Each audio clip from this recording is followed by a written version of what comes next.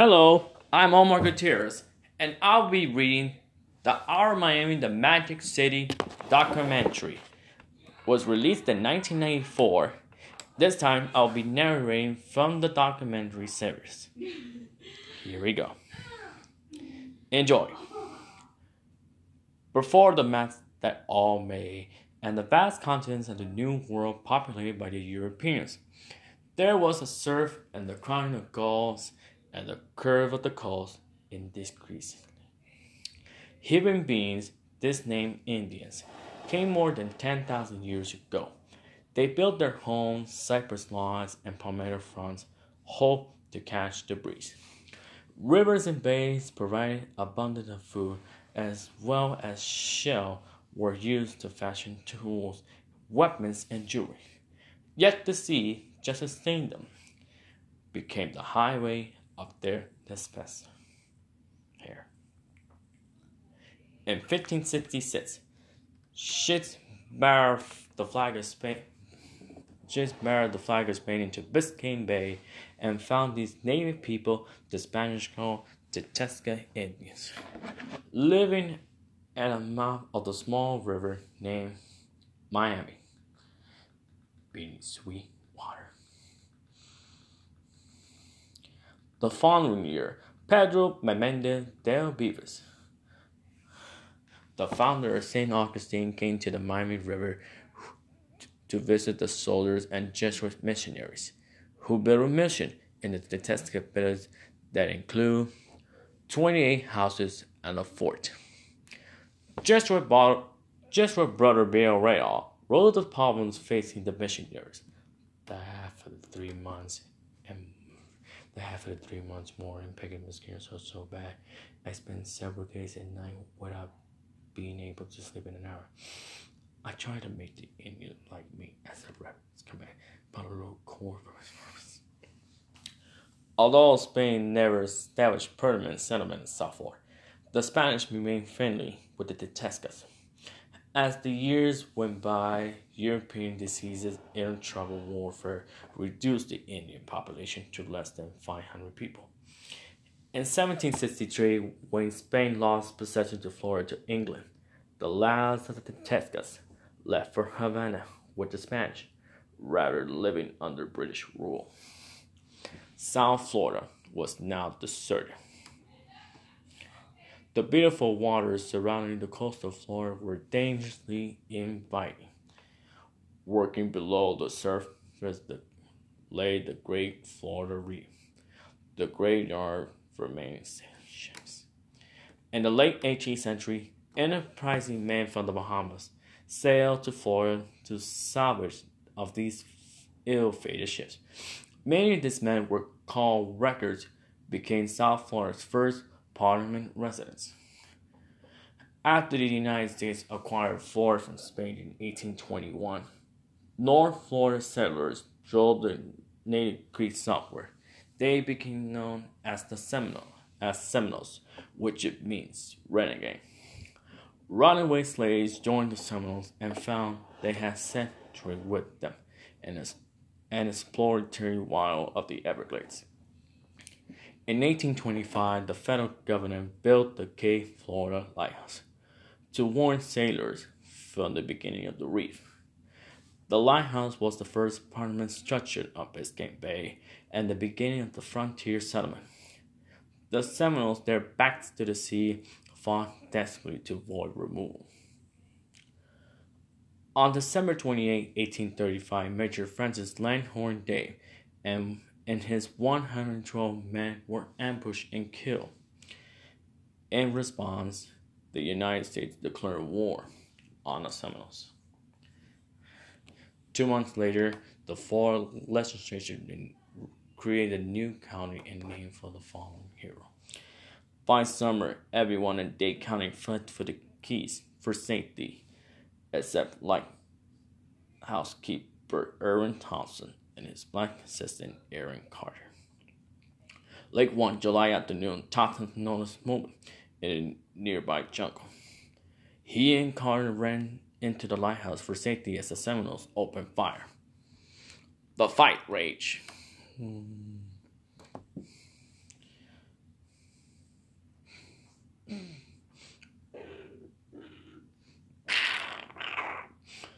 fires forced Thompson and Carter to retreat to the top of the tower.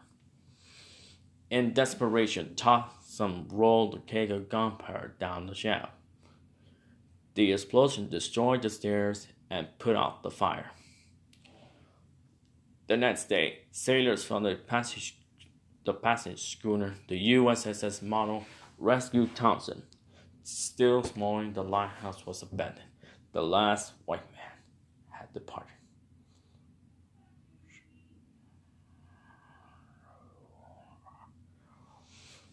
After the destruction of the lighthouse, the Navy opened a small outpost on Key Biscayne. 2 years later, the Army took it over and moved on to the Miami River and renamed it Fort Dallas. During the ongoing conflict of the Seminoles, William F. English, who came from South Carolina, bought more than 2,000 acres on both sides of the Miami River. He built a large home and quarters for his slaves. In 1843, he plotted a village and he called Miami to give a free loan to anyone build a house and move there. The resumption of the Seminole Wars in 1849 ended English's dreams for his new city. The U.S. Army returned and reopened Fort Dallas and his abandoned buildings. In 1858, the government called a ceasefire and allowed the remaining Seminoles to stay in Florida.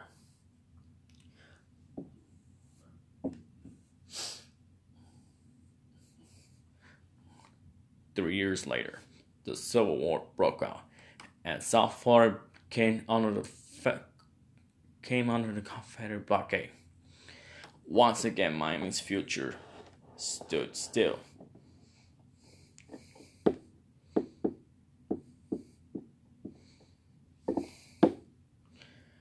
Soon after the Civil War ended in 1865, the Freedmen's Bureau sent William H. Gleason to Florida to report his feasibility to make South Florida witness a home for former slaves.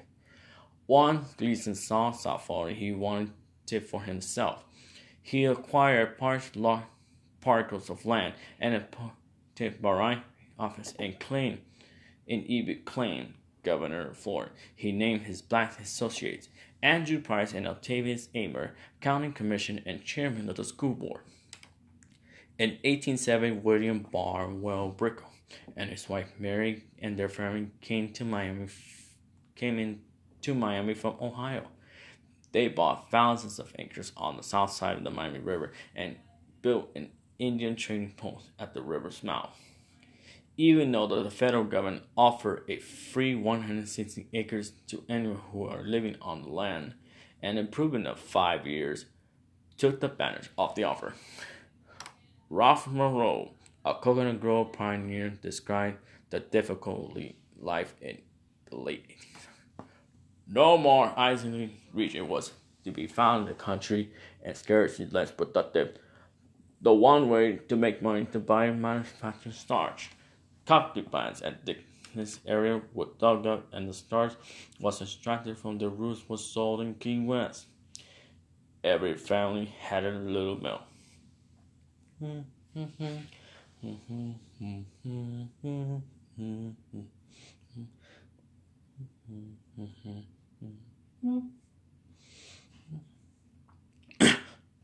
Coconut Grove became South Florida's first real community after Charles and Isabella Pickup opened a hotel there in 1884 and inaugurated the area's first tourist season.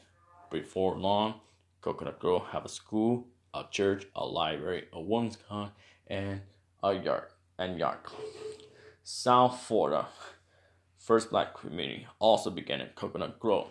These pioneers came from the Bahamas and was settled what is now Charles Avenue. Another settlement named Cutler, now today, grew up what is now Southwest 168th Street. In the late 1880s, William Fraser acted the road through the den of tropical hammock to connect Cutler to Coconut Grove. South Florida's other early settlement was Lemon City, what is now today Little Haiti, near today's Northeast 61st Street. In 1892, it became the first community linked by road and stagecoach to points north. This was the South Florida that a Cleveland widow named Julia Tuttle when she meant to put ashore on the north bank of the Miami River in November 1891 to claim 640 acres of wilderness she has just purchased. She began to campaign to convince Henry Flagler to bring his railroad and strings of luxury hotels on the down coast of the Miami River.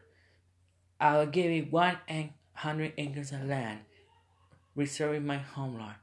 I will give you one half of the rename of the Fort Dallas property, as may much thought and disciple. The land, towns, and your expense.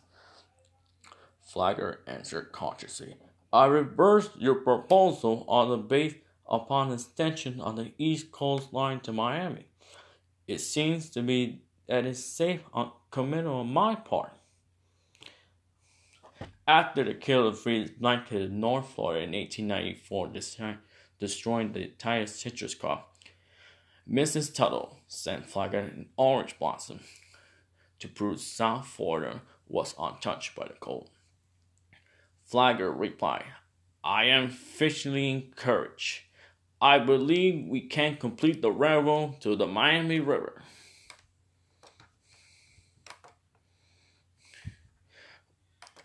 Flagler's man John Sewell and his labor force arrived in March 1896 to break ground for Flagler's Royal Palm Hotel.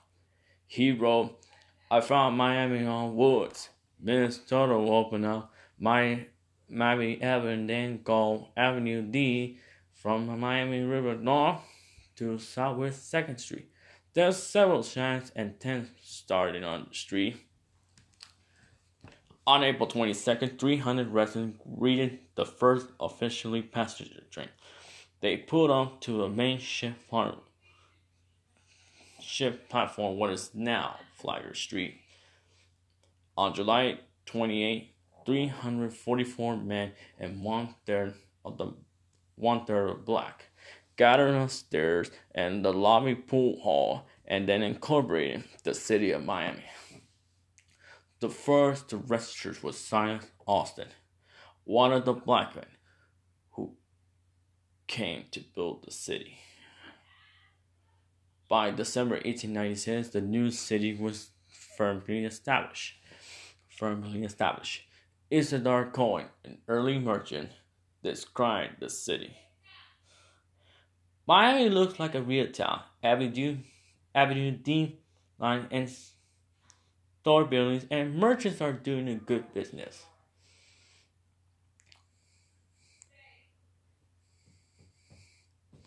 And then tragedy struck. On Christmas night, fire broke out at Bravy's grocery store. Before it was extinguished, 3 blocks of the new town burned to the ground. Despite the fire, Flagler's luxurious Royal Palm Hotel opened 3 weeks later. Built of wood and painted bright yellow, a Flagler trademark. It had 450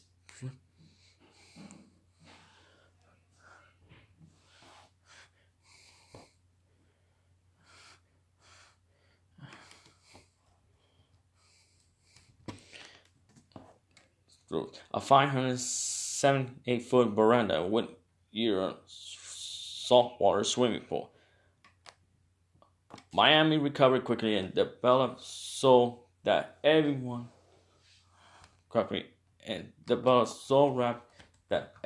called it the Magic City. Miamians were terrified when the USS Maine was blown up in Havana Harbor in April 1898, and the United States declared war on Spain. Flagler saw the war was an opportunity and convinced the federal government to send 7,200 troops to Miami in July, which at the time of the population bombing to 2,000, bombing about to 2000. Living conditions were so permanent. The one soldier wrote, if I owned both Miami and hell, I ran out of Miami living in hell. Fortunately for everyone, when the war ended a month later, and Miami's got back to the business of building their city. As Miami entered the 20th century, the Magic City was beginning to look like a respectable southern town.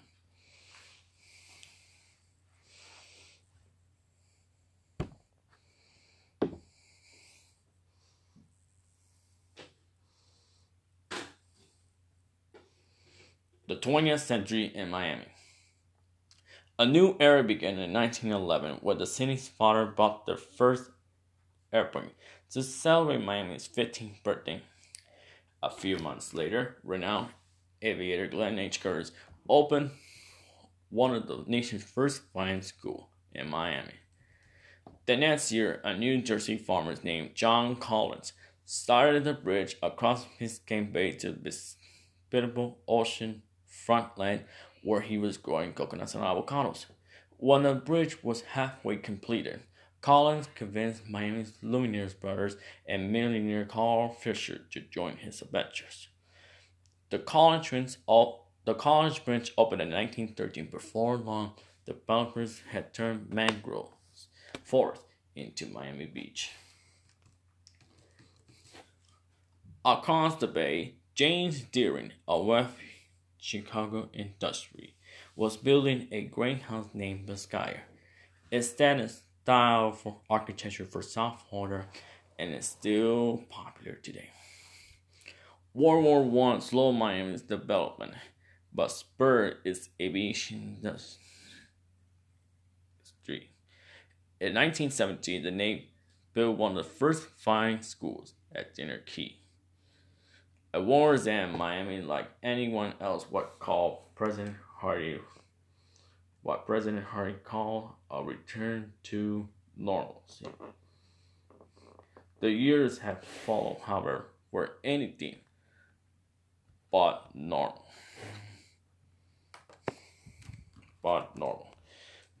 They called it a boon, and the nation had never seen anything like it.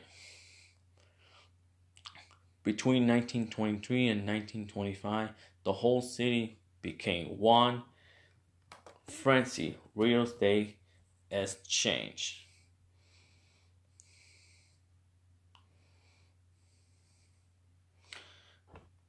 The air vibrated the clatter of river church. Still rolled skyward. Motor buses roared down Flagler Street, carrying prospectors to watch bridges and steam shovels converting the outlying swaths and pine barrens into instant city. Carl Fisher, with his own brand advertising, began to sell the public on Miami Beach. Will Rogers said, he put in jazz orchestra and one-way excursion, advertising free heat all the year round. Rehearse the mosquitoes until they will bite you after you bought.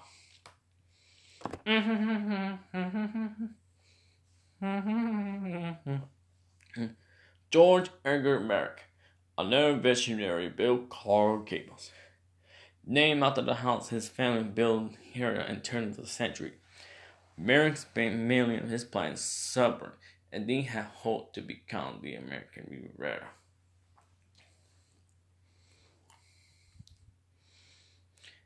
As the greater Miami was booming, clouds began to appear. In late 1925, the railroad declared an embargo on all building materials to allow workmen to repair overburning tracks. Frederick Builder had anything to fall to keep the supplies coming. In January 1926, the Prince Valdemar capsized in the middle of the channel, closing down the port. By Somerset, the boom was over. After September 17, there was no doubt.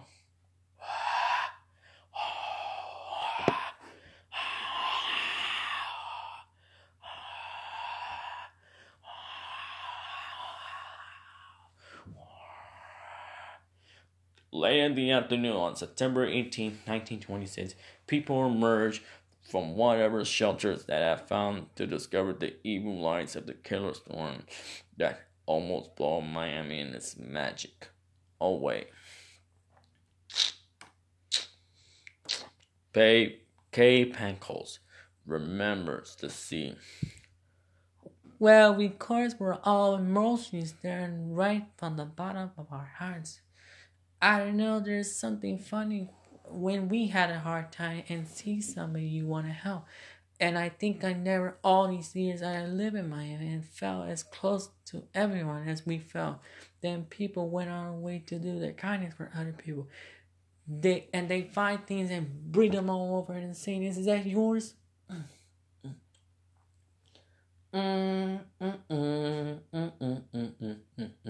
One month after the hurricane, the brand new University of Miami opened on schedule, even though they forced to move their classes into a Bangkok department hotel. Miami was entering a depression, a bust. The great boom of the 20s was over, leaving irritating skeletons of half-finished dreams reaching in the sun. In the midst of all glow, one.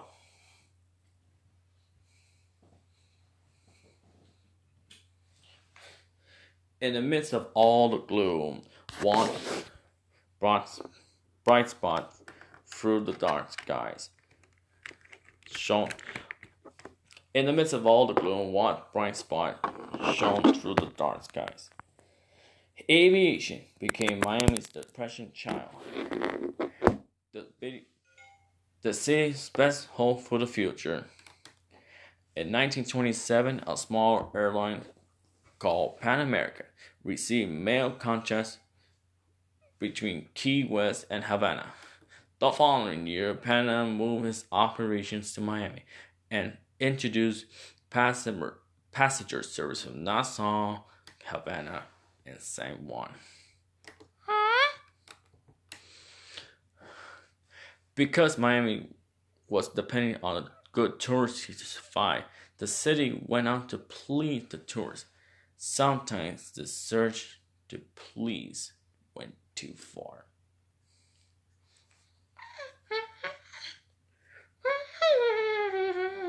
But it was illegal but fun. Miami had it.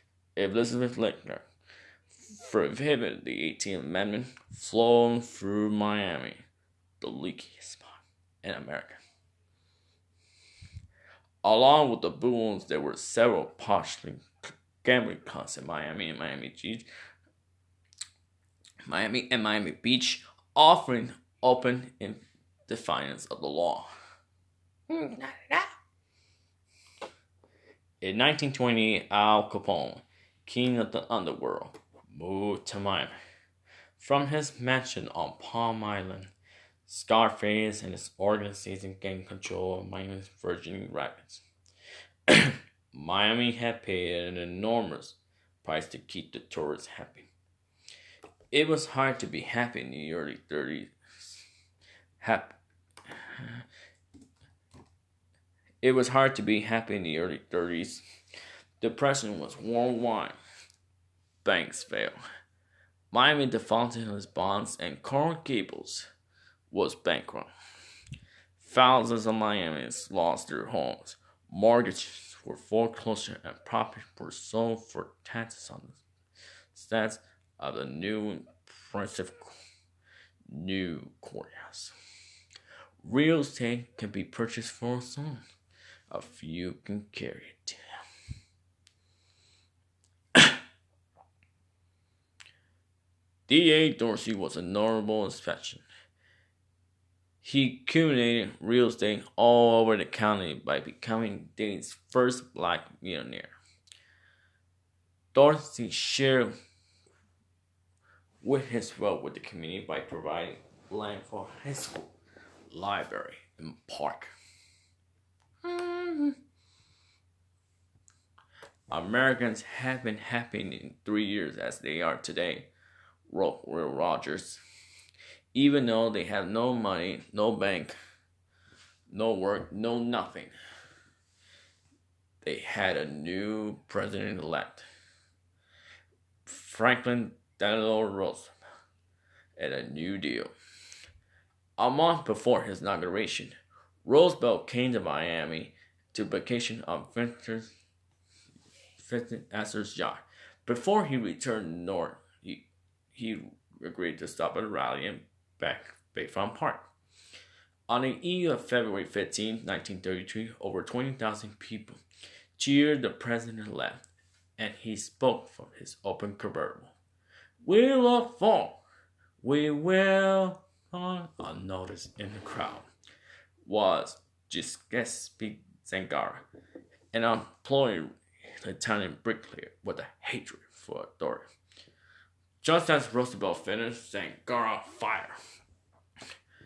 Chicago Mayor Anton Cermak, standing next to Roosevelt, fell, along with 4 other bystanders.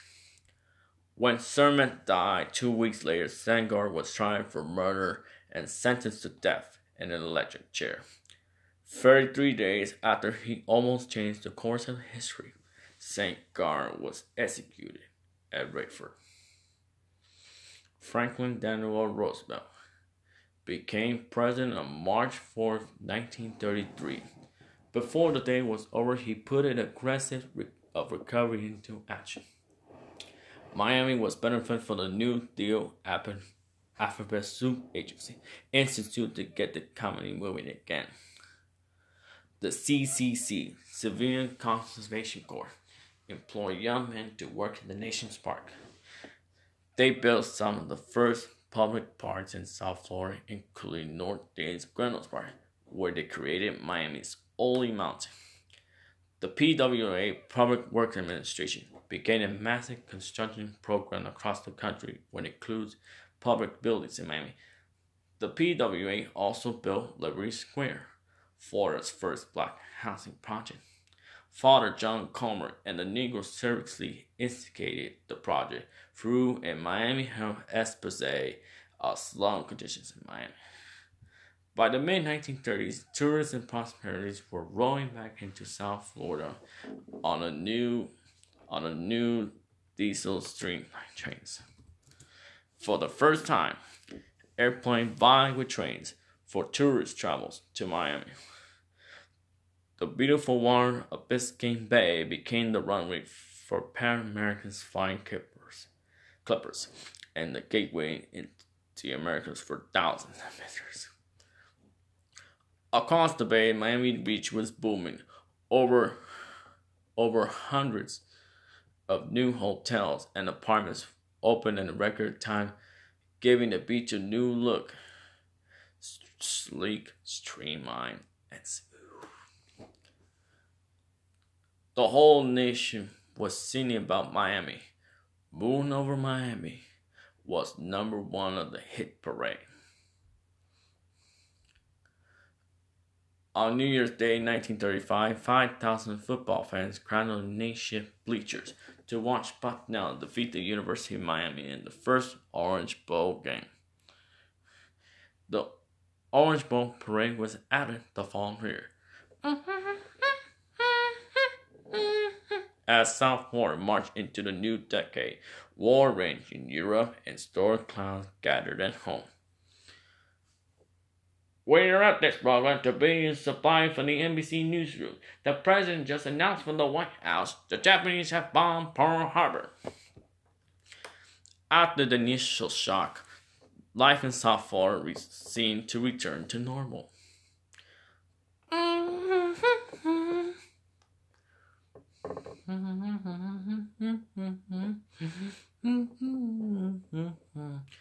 If it's all year long, stand at store and wash short-waist shorts on Miami Beach.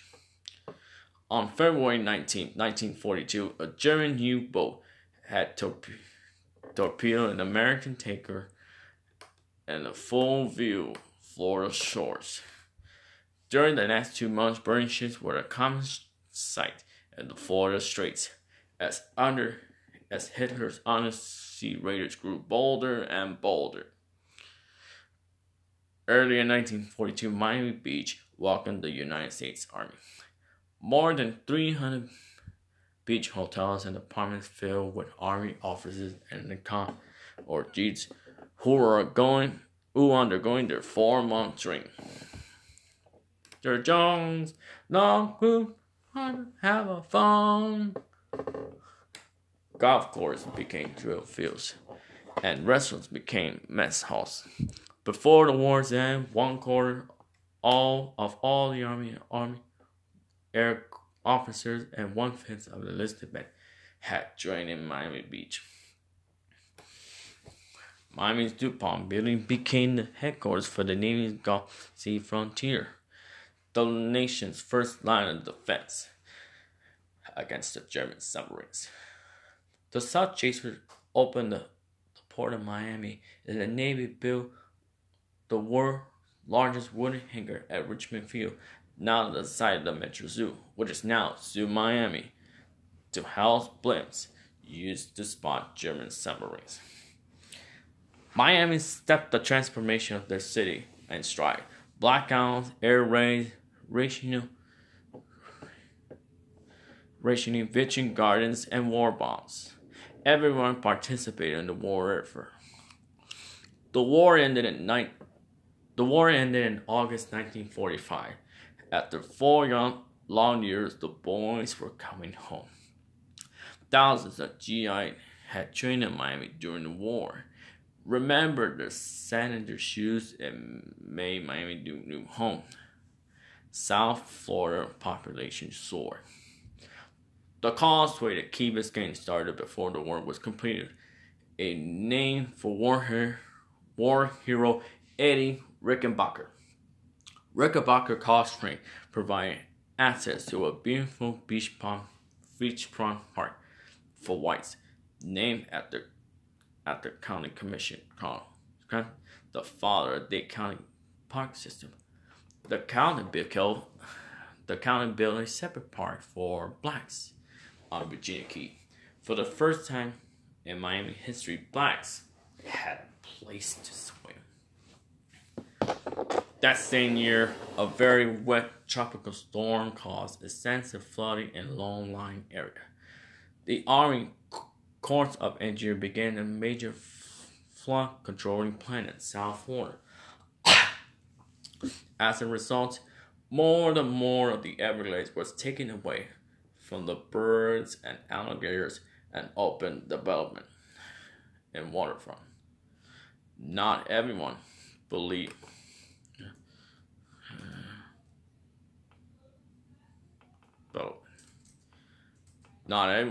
that the Everglades existed to be dreamed. For many years, individuals like Ernest Cole and a group like the Florida Federation of Women's Club and the Everglades Park Committee tried to protect this unique wilderness. Their dreams came true in 1947 when President Harry Truman dedicated the Everglades National Park. Black Miamians were still waiting for their dreams to come true. Segregation of the races was described by both law and custom. Miami was really two worlds, one black and one white. And rarely did the two worlds meet. The center of Black Miami was overtime. It developed its own unique identity with a sense of pride in its people. Arthur King remembers this era. Everybody called that area Color Town, a thriving business community. It was downtown to us. The cultural warm backbone of this community was the churches, Booker T. Washington Senior High School, and numerous city clubs. And churches Stanley, Sweden, and HSV kept us well informed. James E. Scott helped ourselves, and despite the obstacles of segregation, there was a sense of pride. and the fact the people live in there felt good on the sound. When world entertainers such as Billie Holiday, Nat King Cole, the Ink Spot, Cab Calloway, Count Basie, and Ella Fitzgerald came to Miami, they stayed in Overtown. These superstars also performed in Overtown's Rockland House, Mary Elizabeth Cabaret, and Hollywood Square Club, where Ella Fitzgerald introduced her famous song, "Artistic a Tasket." Around and round. In the late 1940s, Black made an advancement with Miami's segregation society. After being forcibly removed from the Orange Bowl Stadium, blacks were later allowed to attend events, but required to sit in the seventh section in the end zone. In 1948, Elizabeth Burrick and Father Theodore Ginson teamed up to attack the slum province in the Coconut Grove black community. They were Coconut Grove citizens for slum clearance and instigated referendum to correct the most serious condition. This privation effort proved to be accomplished when the two worlds worked together for change. The decade ended with the beginning of the new era, as WTBJ, Florida's first television station, went on the air in March 1949. As the 50s began, some of the magic returned to Miami. But there was a side to the magic. See, it was more like an evil spell. Miami became the winter gangster capital of the world. A group of influential people organized the Greater Miami Crime Commission, as well as used newspaper editor radio broadcast and radio broadcast and political pressure to expose the seamy side of South Florida. In 1950, the commission brought Senate crime fighter S.S. Kefauver to Miami to investigate Miami's crime scene. Kefauver and the Crime Commission brought to light the very thing that Miami had tried to keep in the dark, and WTVJ broadcast the impulse right into everyone's living room.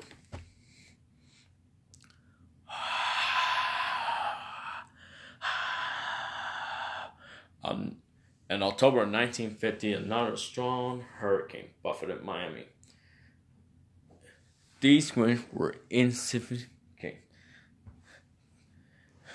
were compared to the winds of change that were blowing in. The post-war boom bought South Florida half a million new residents. Miami burst its boundaries, and new roads, calling strawberries, and new shopping craft westward. South Florida's 50-year preoccupation with tourism and development had created a playground with a notable cultural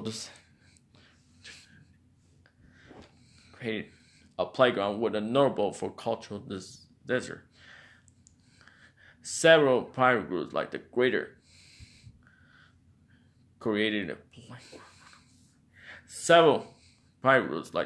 Miami Opera Guild, which was started in 1941, struggled along staging performance with local churches and school auditoriums.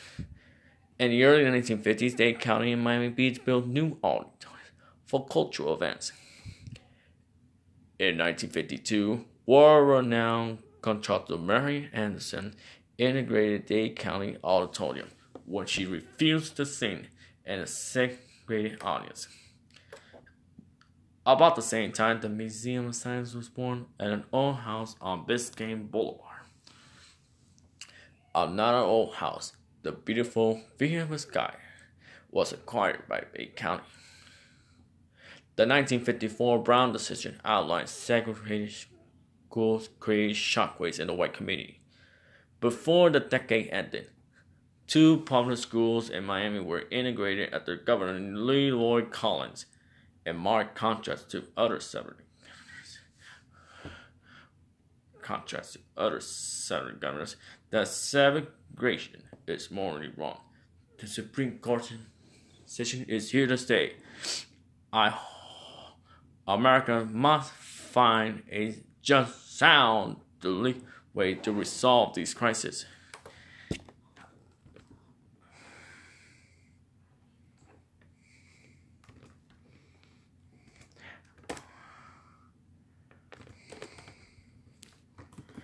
I like to say, all of our people now they may ride the bus out of frame.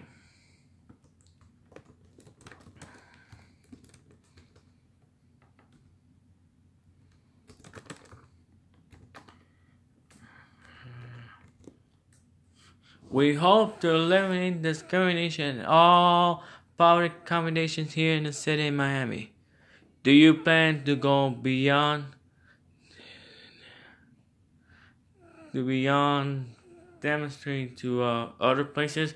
Yes, we certainly do. We tend to our areas where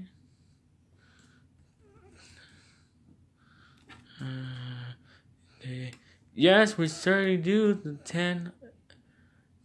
10 all.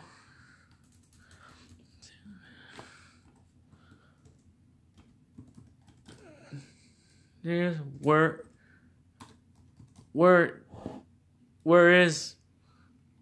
is racial discrimination?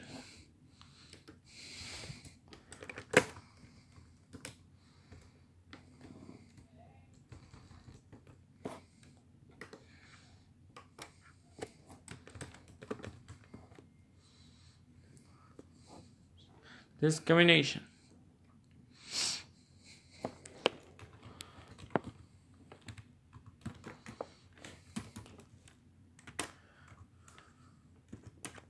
Sorry for the delay. We'll be right with you guys.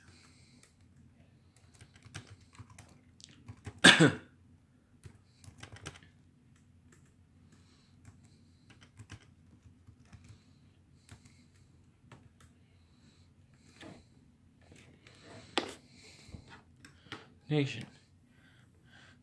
More changes came in July 1957, where Metro South Florida's unique two-tier government was officially launched. It was not an election that brought Fidel Castro into power in Cuba in January 1959. It was a revolution.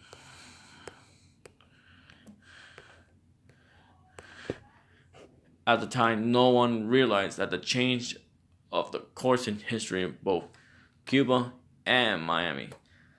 Miami was a constant change, and its entire history was written in short paragraphs.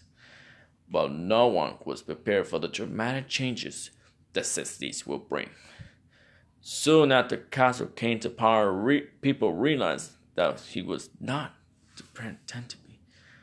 As a result, hundreds and hundreds of thousands of Cubans fled their homeland and poured into Miami for what they believed they would be temporary exile. An organization of Cuban exile in Miami known as the Democratic Front planned to invasion to free Cuba, aided by the U.S. Central Intelligence Agency. 1,300 men of the Brigade 2506 left Miami's Opal Airport and unmarked plane for further training in Guatemala.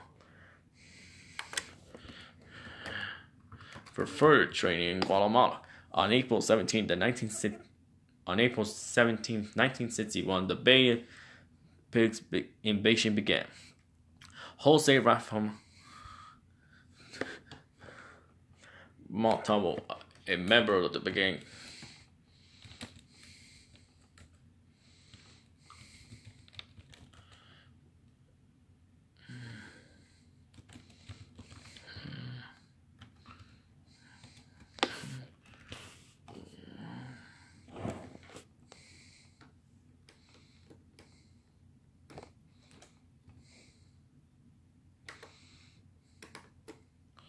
Montalvo, a member of the Brigade 2506, recalls his experiences. We all thought that we were going hand in hand with the United States and they were helping us and they were behind. Really, we did nothing that we were good. They did nothing that we were going to lose. We thought they would help. Now help was coming. The theme of the baby is I was expected to die and we was not expected to lose. This was the only beginning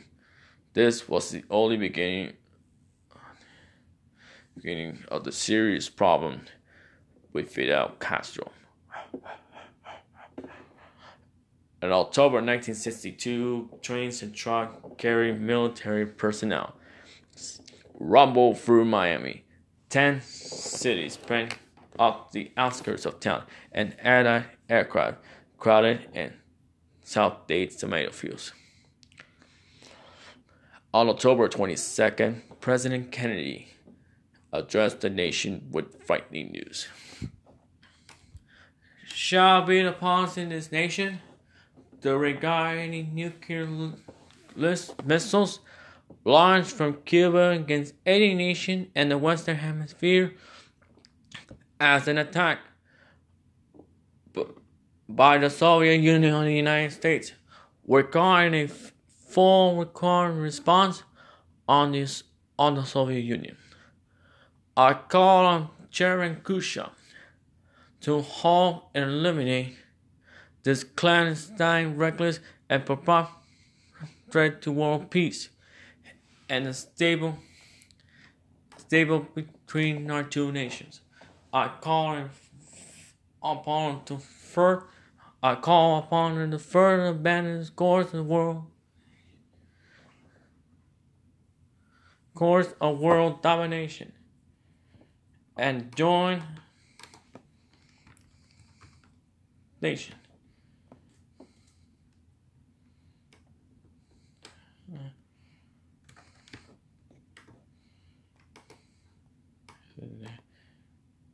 World domination and join the historic effort to end the planet's arms race and to transform the history of man.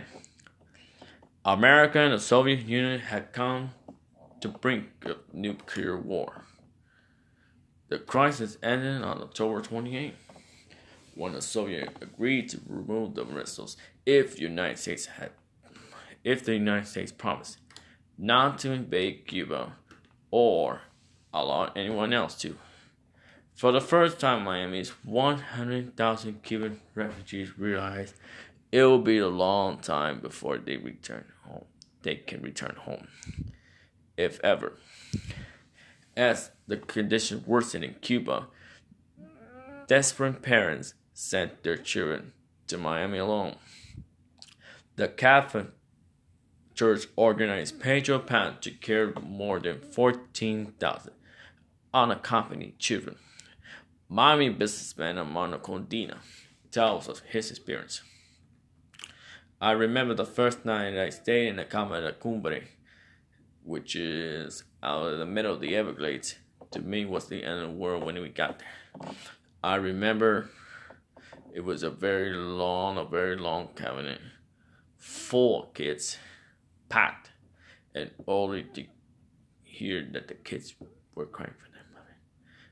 I think the parents sent their children, made the ultimate sacrifice parenting me. More Cuban refugees came into Miami with the inauguration of the Freedom Flights.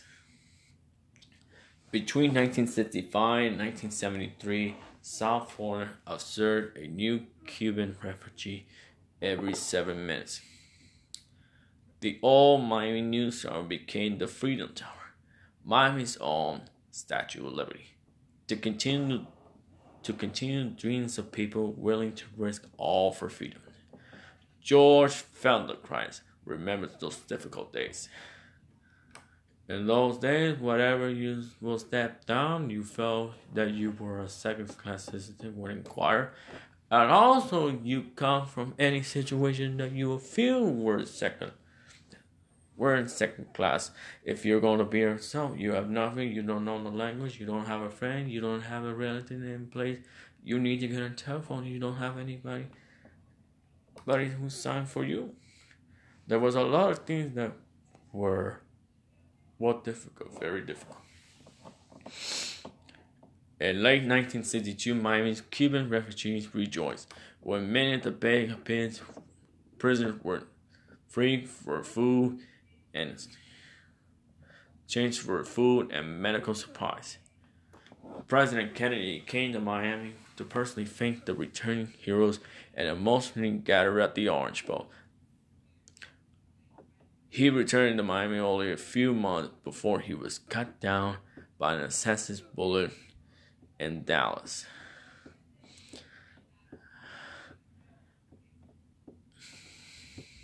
I think it's time for America to start moving again. After President Kennedy's death in November 1963, the 60s turned into a time of dissolution and division, the time to address old grievances. Florida Seminoles sued the federal government, demanding companions for stolen land and broken promises. 1 little, 2 little, 3 little limbo, 4 little, 5 little, 6 little, 7 little, 8 little, 10 little limbos. And then we try to have always, anyways, and we can have making something to have better lives and better living and believing. And as cases, this is what we're here, and this is what we hope to work for. Oh, sweeties! Yeah! Every Friday night, Jack Inclusive reminds the nation how great he wants to be in South Florida. And away he goes! All kinds of people came to Miami and Miami Beach to see for themselves. Yeah, we love the ball. Yeah, right. All back to Miami? Well, too. Yes, great. Dade County's population was more than 1 million and counting. Not everyone thought better was better environments. Stopped the construction of the jet board in the Everglades and slowed down the dredge along the symbol of South Florida development. For the first time, mangroves and estuaries had equal ability with filled canals and waterfront lots. Marty Stoneman Douglas, a legendary defender of the environment, down of the moment to protect South Florida's most valuable resource. Well, the birds and let's destroy the mangroves and fill in the bulkhead line that destroy natural habitats of sea creatures and molantons. We're fighting for the resources, particularly water, because without water, this place would be. The Florida legislation created John Pennington Park to protect the last Florida reef, and built back Cape Florida State Park to preserve Miami's oldest historic landmark, the Cape Florida Lighthouse. In August of 1968, one of Key Biscayne's most famous visitors, Richard Nixon, received the Party nomination for president at the GOP convention held at Miami Beach. As he made his session speech, the violence tore the nation that rid Miami. It was the Liberty City time bomb, 1968.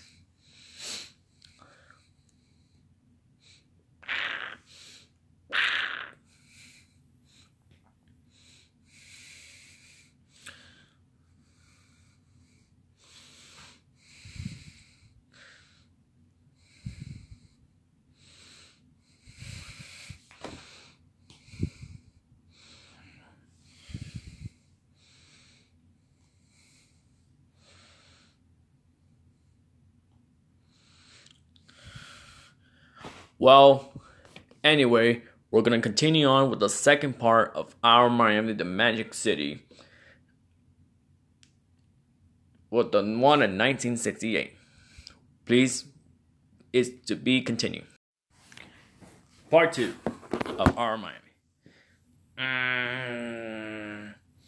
After Richard Nixon became president, his home on Key Biscayne was the vacation White House. And Miami, a natural date night. Miami entered the 70s, a great awakening, unprecedented challenge, and new opportunities. The first challenge just came 7 days. The first challenge just came 7 days into the new decade, when federal Judge C. Clyde Atkins ruled that the teachers, administrations, and staff of all of the Dade County schools must be integrated. Next, he ordered a pair of 17 forming all-white schools with 7 all-black schools. Dade County those schools was officially dead. There were other big happenings in education. Miami-Dade College, born in the 60s, opened its 3rd campus in downtown Miami and it's on its way and it's on its way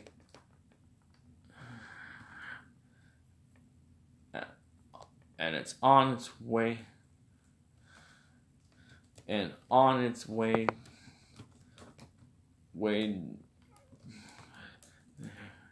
becoming the number one community college in America. At long last, South Florida had a state university, Florida International.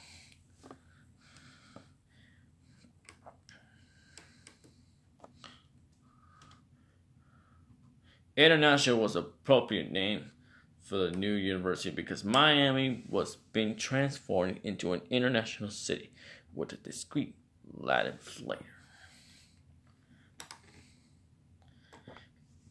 And the way of optimism bolded to approve multi-million-dollar projects for the community. Dade County decade of progress promised a long-awaited cultural facilities, museums, parks, a zoo, and a rapid transit system. Spirits continued to soar along the Miami Dolphins' winning streak. In 1972, the Dolphins had a perfect season by topping off by 2 consecutive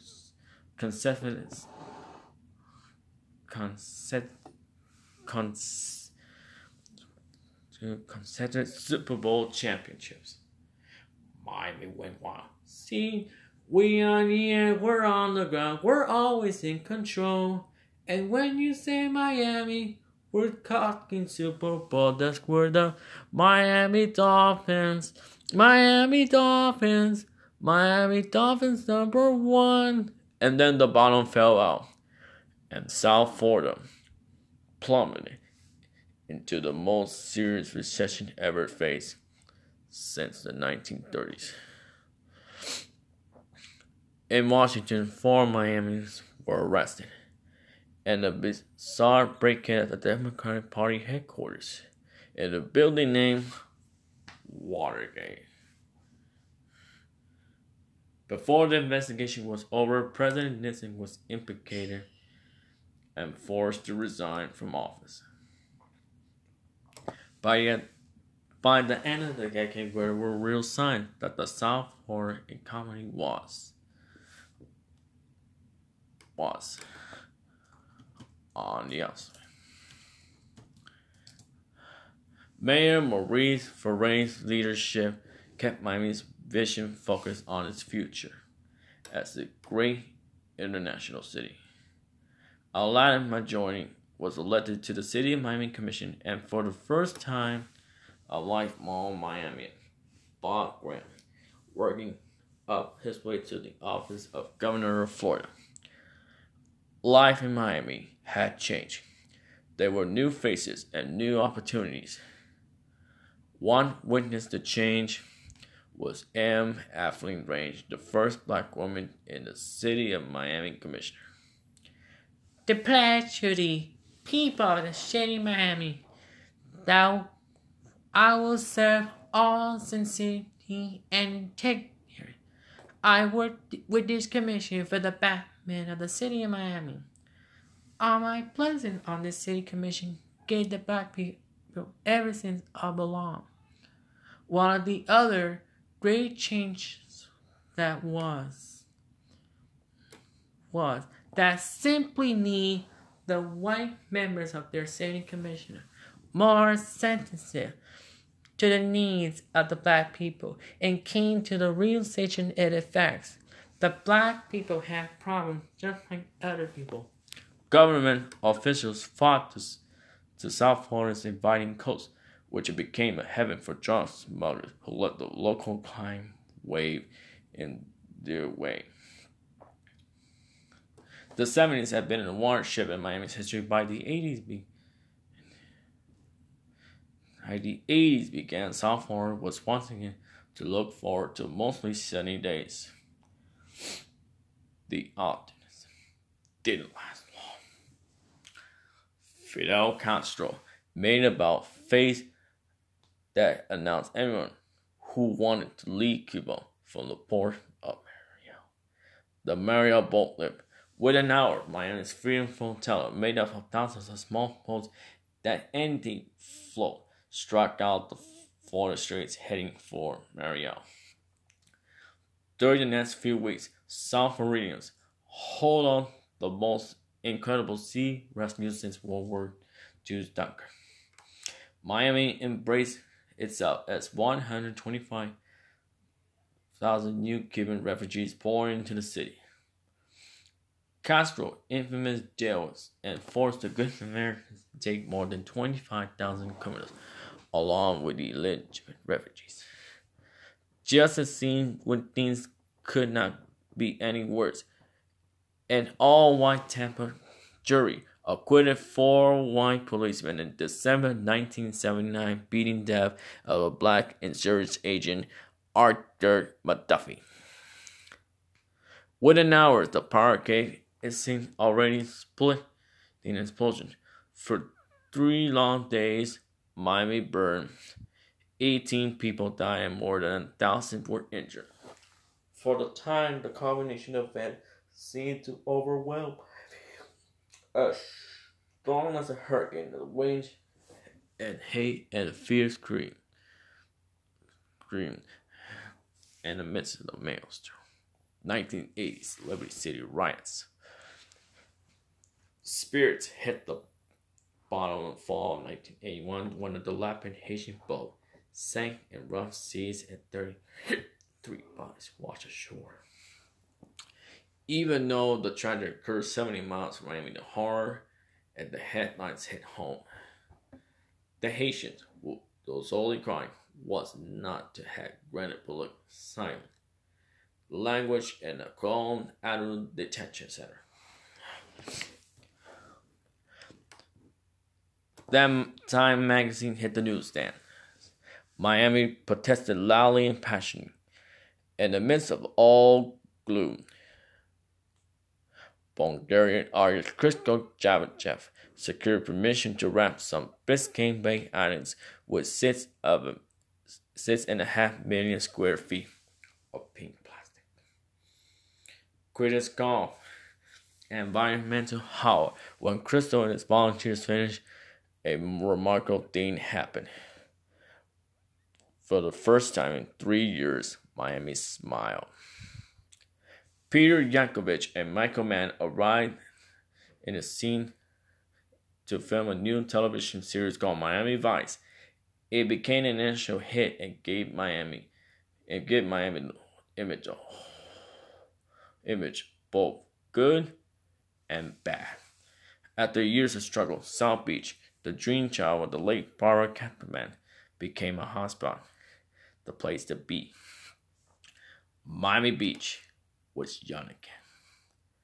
Across the bay, newspapers are rising, and before the decade ended, Miami had a whole new look. World famous sculptress Ishimoguchi redesigned Bayfront Park at Bayside drew people back downtown. Suddenly, Miami was the new American sports camp, and the Miami Arena opened and welcomed the Miami Heat. Raul Sanchez created the Miami Grand Prix and turned downtown streets into an international speedway. The university won 4 national championships in South Florida sports France, not since the Dolphins' perfect season.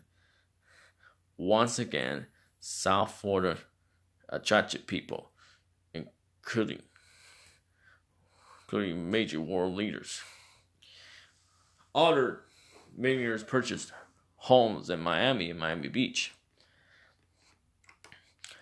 Miami loves their grown superstars that became national and international celebrities. The 80s and the early 90s created a remarkable flower theme, and Miami's much aligned cultural desert. The building boom gave life to the 1971 art and public place ornament. Ken Treaster's emotional Holocaust on Miami Beach was particularly financed by Holocaust survivors living in South Florida. Miami Beach also welcomed New World Sympathy, the Miami City Ballet, and the Wilsonian Foundation decorated Prograna Art Museum. The Port of Miami was a now principal export gateway to Latin America and largest cruise ship in the world. Miami International Airport became the nation's second busiest international travel and cargo hub. Miami experienced the changing of the guard that Cuban Americans that changed political, economic, and social success. African Americans also moved into new leadership positions.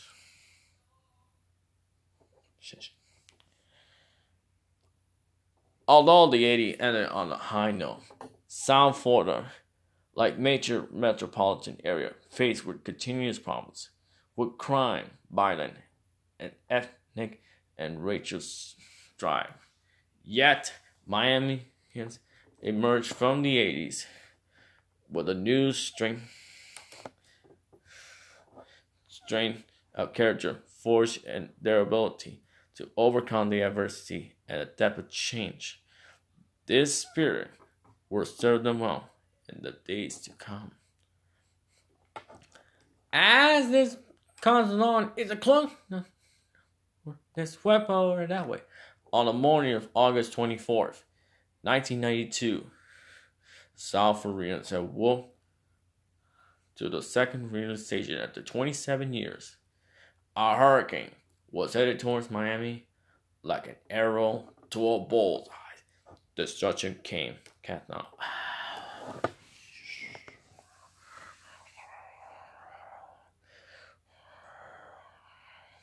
As many people to get on that door, you need to do it because you're gonna experience this intense storm for a good while longer. So do the best that you can get. Then much can happen, but it's not over. It is likely to get worse again.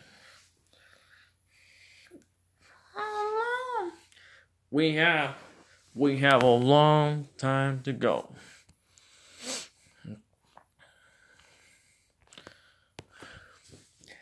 Andrew chose 2 South Dade towns, Homestead and Florida City, to unleash his greatest might. Few, however, escaped its wrath.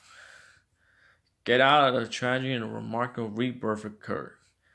People following nature's lead reach down to help each other, giving life to a new cooperative spirit. Alvin Chapman, leader of We Will Rebuild, tells the recovery effort. We Will Rebuild was the time when Miami came.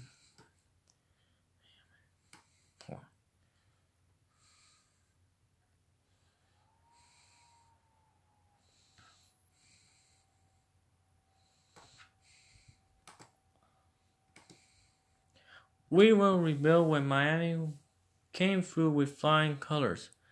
People of Miami are very dedicated to the well-being of their community, and we will rebuild experience demonstrating to that dedication.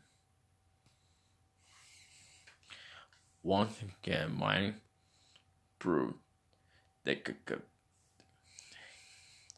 Miami's proved they could survive any kind of storm. Miami is a magic city, but its magic is not concrete than steel. It comes from the sky and the water, the luxury and earth. It comes to divide people, old and young, native and new, will come to share this special place and time and build a bright future under the spell of the warm sun.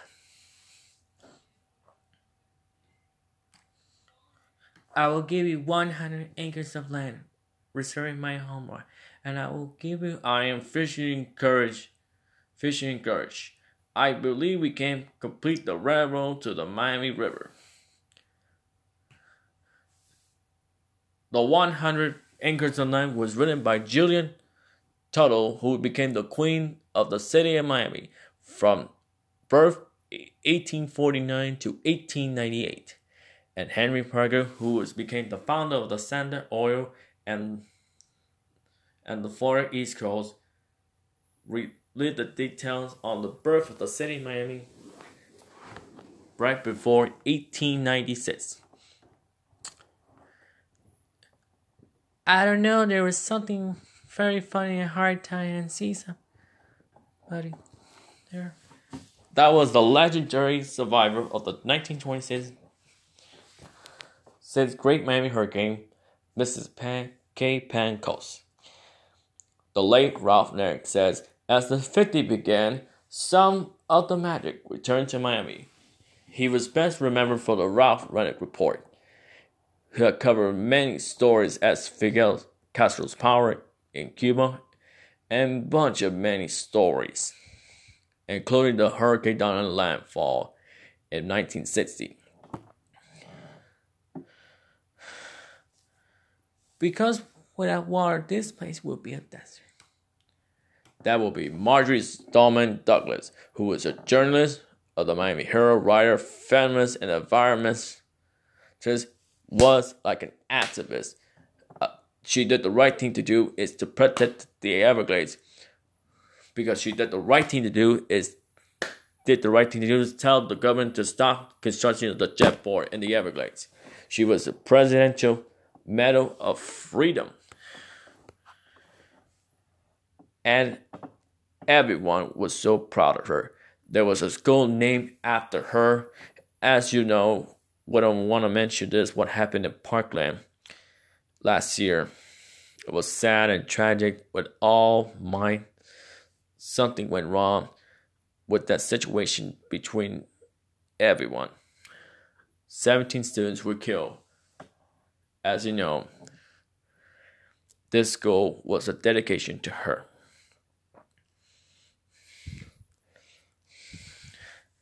People of Miami are very dedicated to the well-being of their community. That was Ava Chapman, who became the assistant to Jane L. Knight and chairman of the We Will Rebuild. He became president of the Miami Herald in 1969. Thank you to the people of the city of Miami. This is the Funky Podcast with Omar Gutierrez as we wrapped up the Our Miami documentary. We will talk to some experts tomorrow who live here in the city of Miami tomorrow. Right here on the Funky Podcast with Omar Gutierrez. Good night, everyone.